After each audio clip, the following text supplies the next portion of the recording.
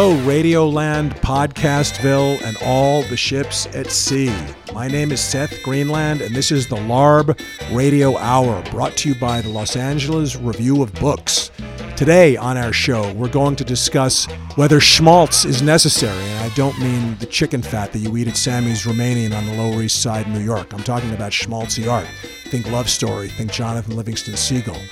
We're going to talk about Citizen 4, the film by Laura Poitras about Edward Snowden that is now available for viewing on HBO and was just awarded an Oscar.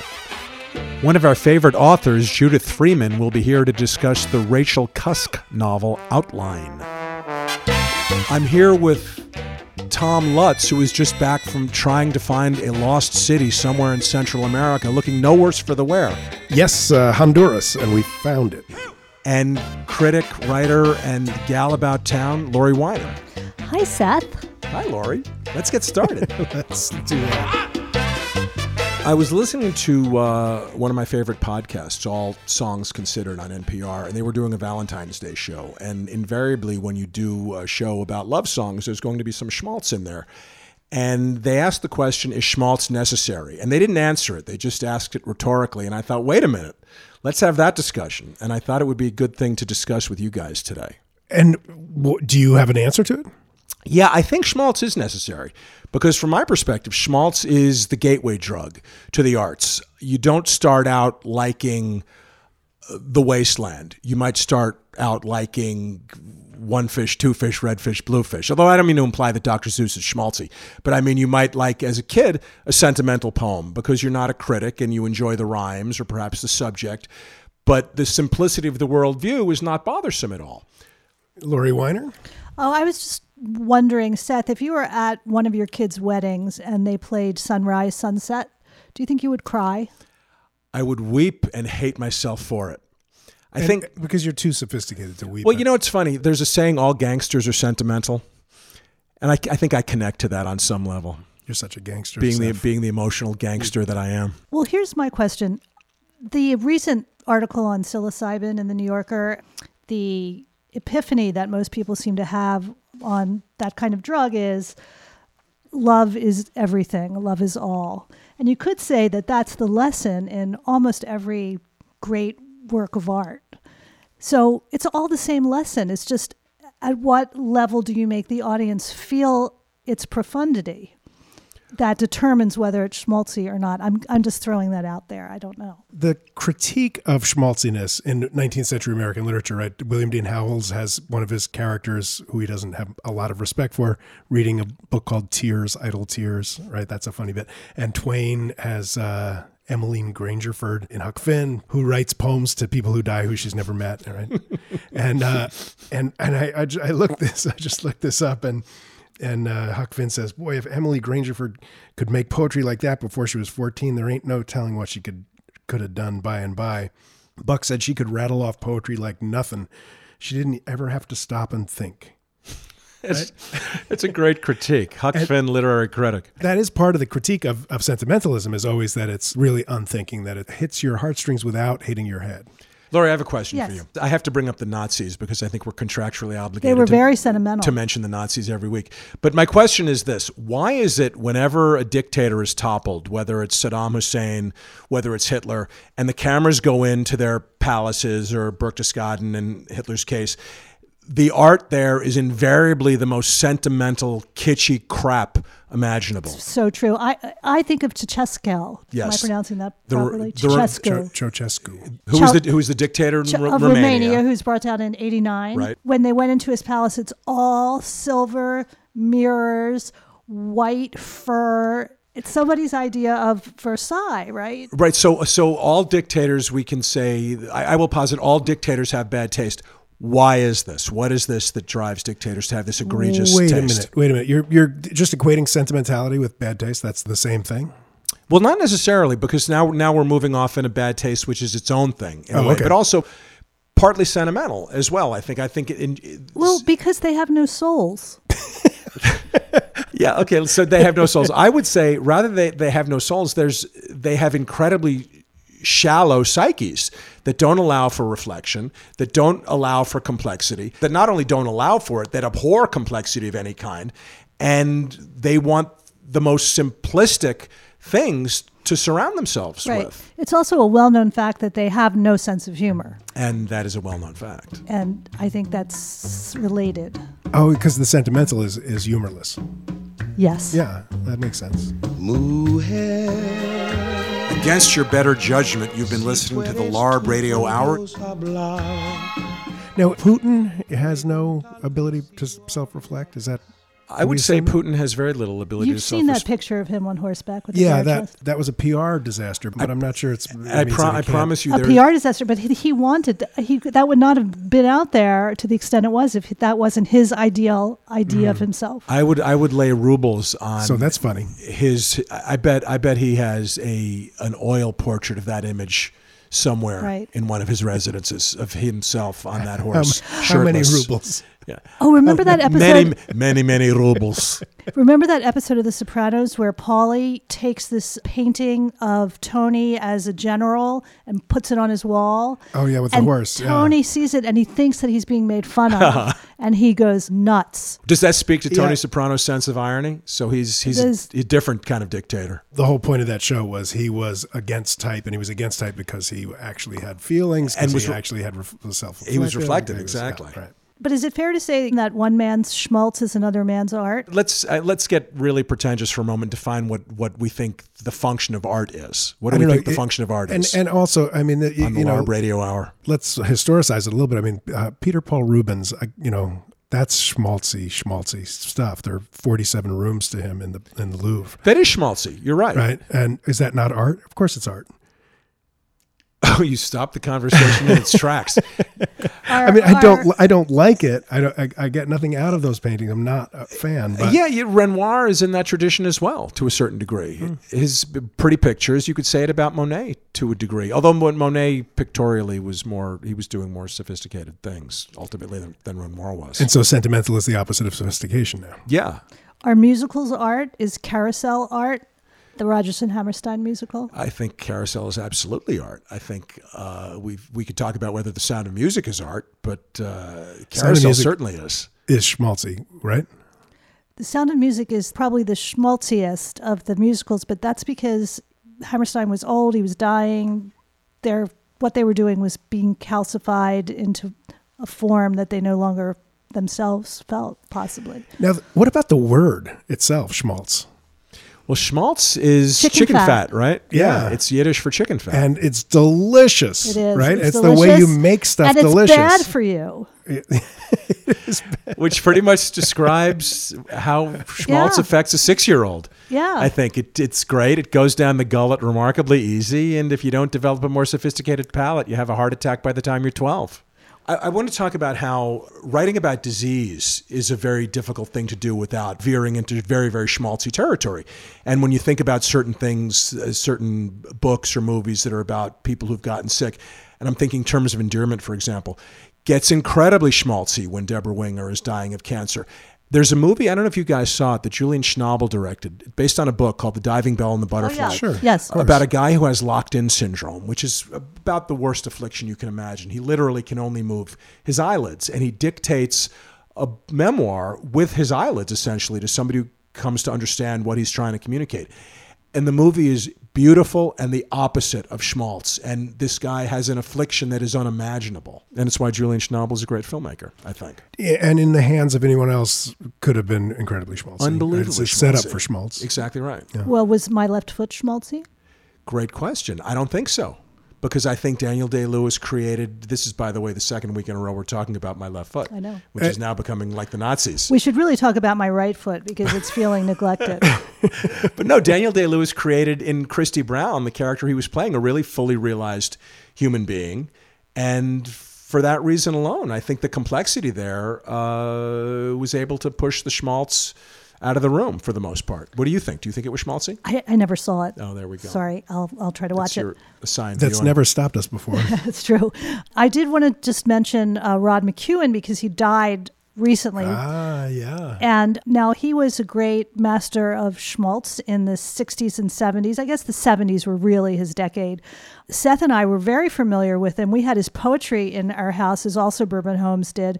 We had his albums. Tom doesn't seem to have heard of him, but that's That's neither here nor there. Of course I've heard Tom him. was living in the woods. I've never actually read him, and I did not have any of his albums. Okay, well, I want to read just 6 lines from a very typical Rod McKuen poem, which I think will tell you why he's schmaltzy and also why the middle class thought that he was something more, that he was really a poet. Okay, 6 lines. I wanted to write you some words you'd remember, words so alert they'd leap from the paper and crawl up your shoulder and lie by your ears and be there to comfort you down through the years. But it was cloudy that day, and I was lazy, so I stayed in bed just thinking about it.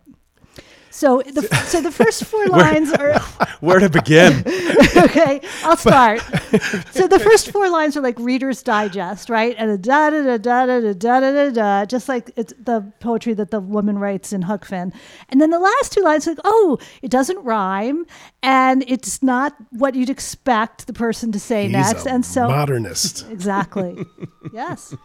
We should play a little clip of his that you played should. me earlier. Let's do that now. He's the Celine Dion of poetry, I think it's fair to say. If you go away on this summer day, then you might as well take the sun away. All the birds that flew in the summer sky when our love was new and our hearts were high. Okay, let's pause at that. But what about the history of sentimentality? I mean, the sentimental man, the 18th century Lawrence Sterne and Flaubert's sentimental education, these ideas that sentiment is superior to the brain. This is something that has adherents beyond, fans of Rob McKuen. The kind of revolt against emotion in the 20th century, the whole idea that you get rid of emotion and that's the kind of way forward for the race. That was a little weird blip in the history of the culture of emotion. Well, yeah, and it was, I think, a direct result of what happened in World War I and the epic slaughter that occurred there, which made people look at life in a very different way. And it was hard to be sentimental when I think the face of the existential void was revealed. But what happened is eventually that became occluded and sentiment returned with a vengeance. Sure, or it's simply the Industrial Revolution and you're trying to organize a bunch of workers in huge workplaces and you don't want people weeping and gnashing teeth and you want everything regulated. And although the art we see in totalitarian societies is invariably sentimental art. Is it really? Like sure. Socialist realism? Yeah, absolutely. Absolutely. Oh, how interesting. It's completely sentimental. It brooks no complexity. Everything is in service of the state and the idea. And there's nothing there except this very, very simple notion, which is the definition of sentiment, really. When you see them, I'll be there. We had joy, we had fun, we had seasons in the sun. But the hills we would climb were just seasons out of time.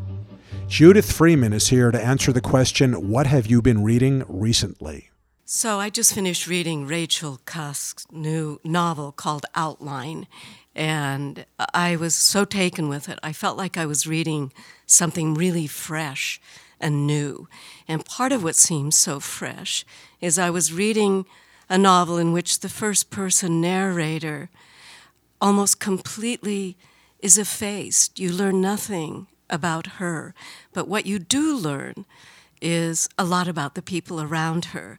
And it's really the story of a woman, a writer, who gets on a plane to fly to Athens, where she's going to be teaching in a writer's workshop.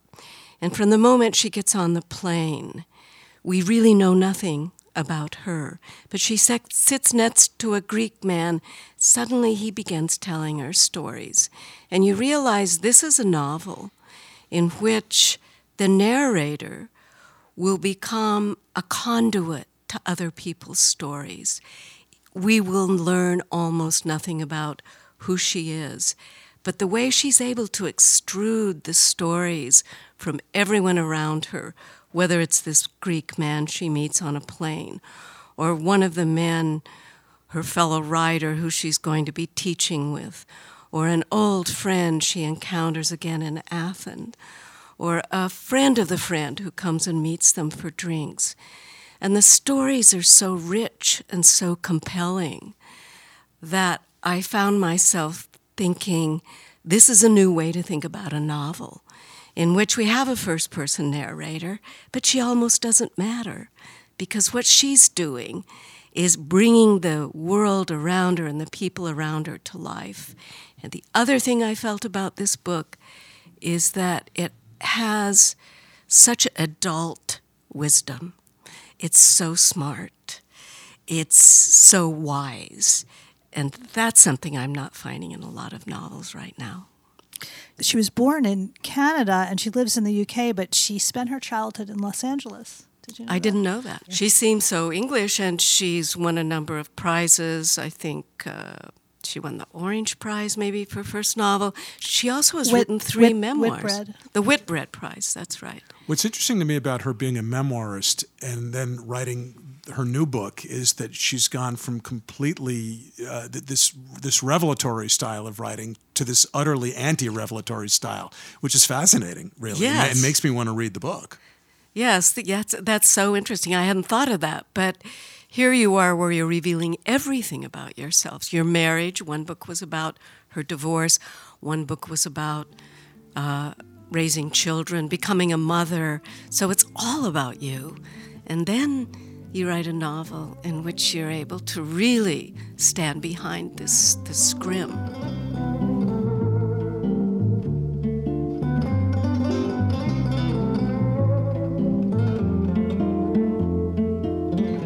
Last week, HBO started showing Citizen4, and we all just saw it recently on HBO. Maybe it was a case of a film being overpraised before you see it, but I was disappointed in it, although I think it's unquestionably important and amazing that we get to see this live history unfolding as it's happening. But beyond that, I wasn't sure what it achieved, and the filmmaker, Laura Poitras, to me, even though she used scary music and filmic angles to convey the sense of the scariness of the entity of the state that's out of frame, I felt that it didn't really tell us anything beyond what was on the surface. That is how Edward Snowden sees himself, which is exactly how she sees him. They're totally embedded together. And I felt a real need for some kind of perspective or other argument. I guess I disagree. I think that it's not a visual story by its very nature, right? It's a conceptual story. It's about coding. It's about electronics, right? It's about electronic surveillance. So there's not much in the way of visuals there. She does manage to get, given that fact, she does manage to get an incredible number of different visual things, like that opening montage of the bulldozers building that enormous thing in Utah in order to store all this data, to have all the computers going. Mm-hmm. That was very impressive. And she just hung on that image of the bulldozer digging and digging and digging. That was great. Also, kind of him taking apart the phone and taking out the devices that can in the phone. She managed to find some visual interest. I thought the filmmaking was actually terrific, and the best part of the movie was the filmmaking. I don't think she elucidated much in terms of Snowden's character, or I think he came off mostly as a cipher. Interesting. Did you see that Snowden? You didn't get him as a person?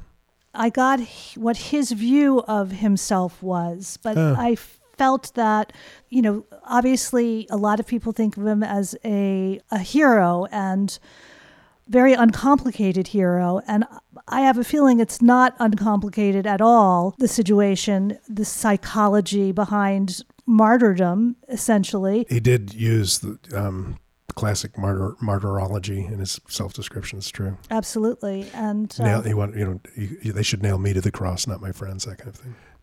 The problem for me as a viewer was that the director, Laura Poitras, hitched her own point of view directly to that of Snowden, which made, for me, a much less interesting film. She didn't challenge him or question him. I think she just saw her role as presenting Snowden as if on a slide and furthering her own agenda, which is his agenda, by doing that. Yeah, exactly. And not a slide completely, because it's not a scientific portrait. It was, right? We know now that Snowden had a bunch of, Tea Party-ish anti-government sentiment, not exactly left-wing anti-government sentiment.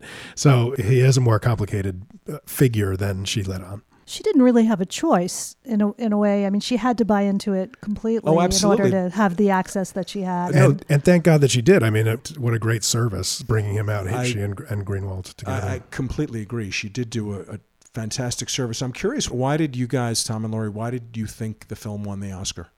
I was surprised that it won the Oscar. I'm surprised. All of it surprises me. It surprises me that he's still alive, that he was able to do what he did. And you have to give it to him. He handled it in an extremely smart manner. A lot of people have tried to whistleblow on the government and have wound up in jail. The way he constructed the whole thing. What? He's just in Russia, right? Yeah, he's kind of jail, I'm sure. And, I think he's very smart. I don't think that he necessarily knows why he is the way he is or why he did what he did. But also, I'm also surprised that so little has kind of happened as a result of what he did. That is, he's free and walking around, albeit in Moscow, and people are not that upset about the fact that the NSA is spying on all of us. And I'm not that upset about it. I know a lot of people are, especially, of course, but I kind of assumed they would be after 9/11. Not that they would be spying on all of us, but that they would be scouring every communication possible. That was not a shock to me. Well, I think a lot of people agree with you. And I think the misfortune of the people who want to severely curtail government surveillance is the fact that ISIS seems to be right now speaking very much against that kind of thing. When we see the vividness of the murders and the marauding they're engaged in across the Middle East, I think if people think that the government is going to read their email, it's not that big a deal, ultimately, if it means that they'll be catching people who might do harm to the homeland. This is the LARB Radio Hour, brought to you by the LA Review of Books. It's also smart of him to act as he did under the Obama administration. Imagine if Dick Cheney was in office. They'd be searching him out in Russia right now. They would kill him. There's no question in my mind. Sorry, Tom, go ahead. No. Yeah, so I don't know. Who did Cheney kill? What American whistleblowers did Cheney kill? I mean, that seems we don't necessarily. We don't know. But I'm just saying that seems a little. Okay, maybe that's a little hysterical, but I still think that he felt a certain amount of safety under this administration. Cheney really liked to bomb masses of people more than he liked to pick out whistleblowers and kill them. But go back, you didn't answer the question. Why did it win the Oscar? I wonder if it would have won if it hadn't been for the Korean fracas. Oh, that's interesting. See, I have a theory, which is I think people who vote in that category wanted to give Laura Poitras a platform. It was as simple as that. I think that's true. And there could have been 10 better documentaries this year. I happen to think it was a terrific film. Whether it deserved to win, who knows? But it was a very, very good film. But people wanted her to give a speech, and I think that's why it won. I was really surprised at her dress. I know that this sounds, fashion is superficial, but fashion is semiotics. Is that correct, Professor Lutz? Yes, ma'am. The dress, I don't know if you remember, but she looked like a totalitarian dominatrix. It was all black. It had big shoulder pads, even though it was sleeveless. I mean, this is how I'm remembering it. I'm on Google Images right now. Are you? And the black gloves and a very strange getup, I thought. So how do we think Snowden is doing in Moscow? Somebody reported that he really loved Neil Patrick Harris's joke, which was Edward Snowden could not be here for some treason.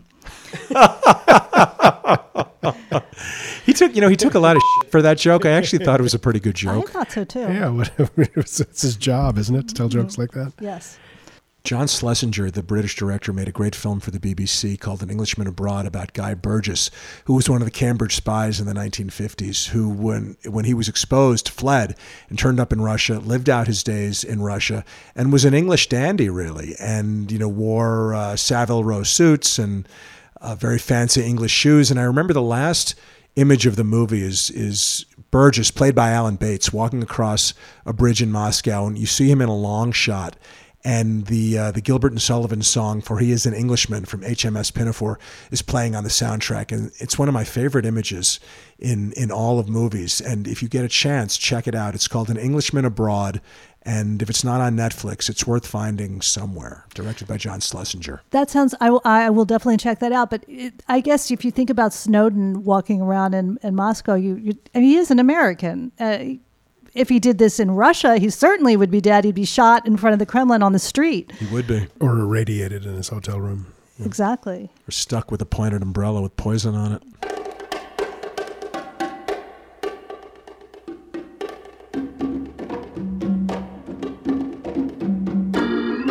Thank you to Judith Freeman and our producer, Jerry Gorin. We're grateful for the generous support of the Gold Hirsch Foundation.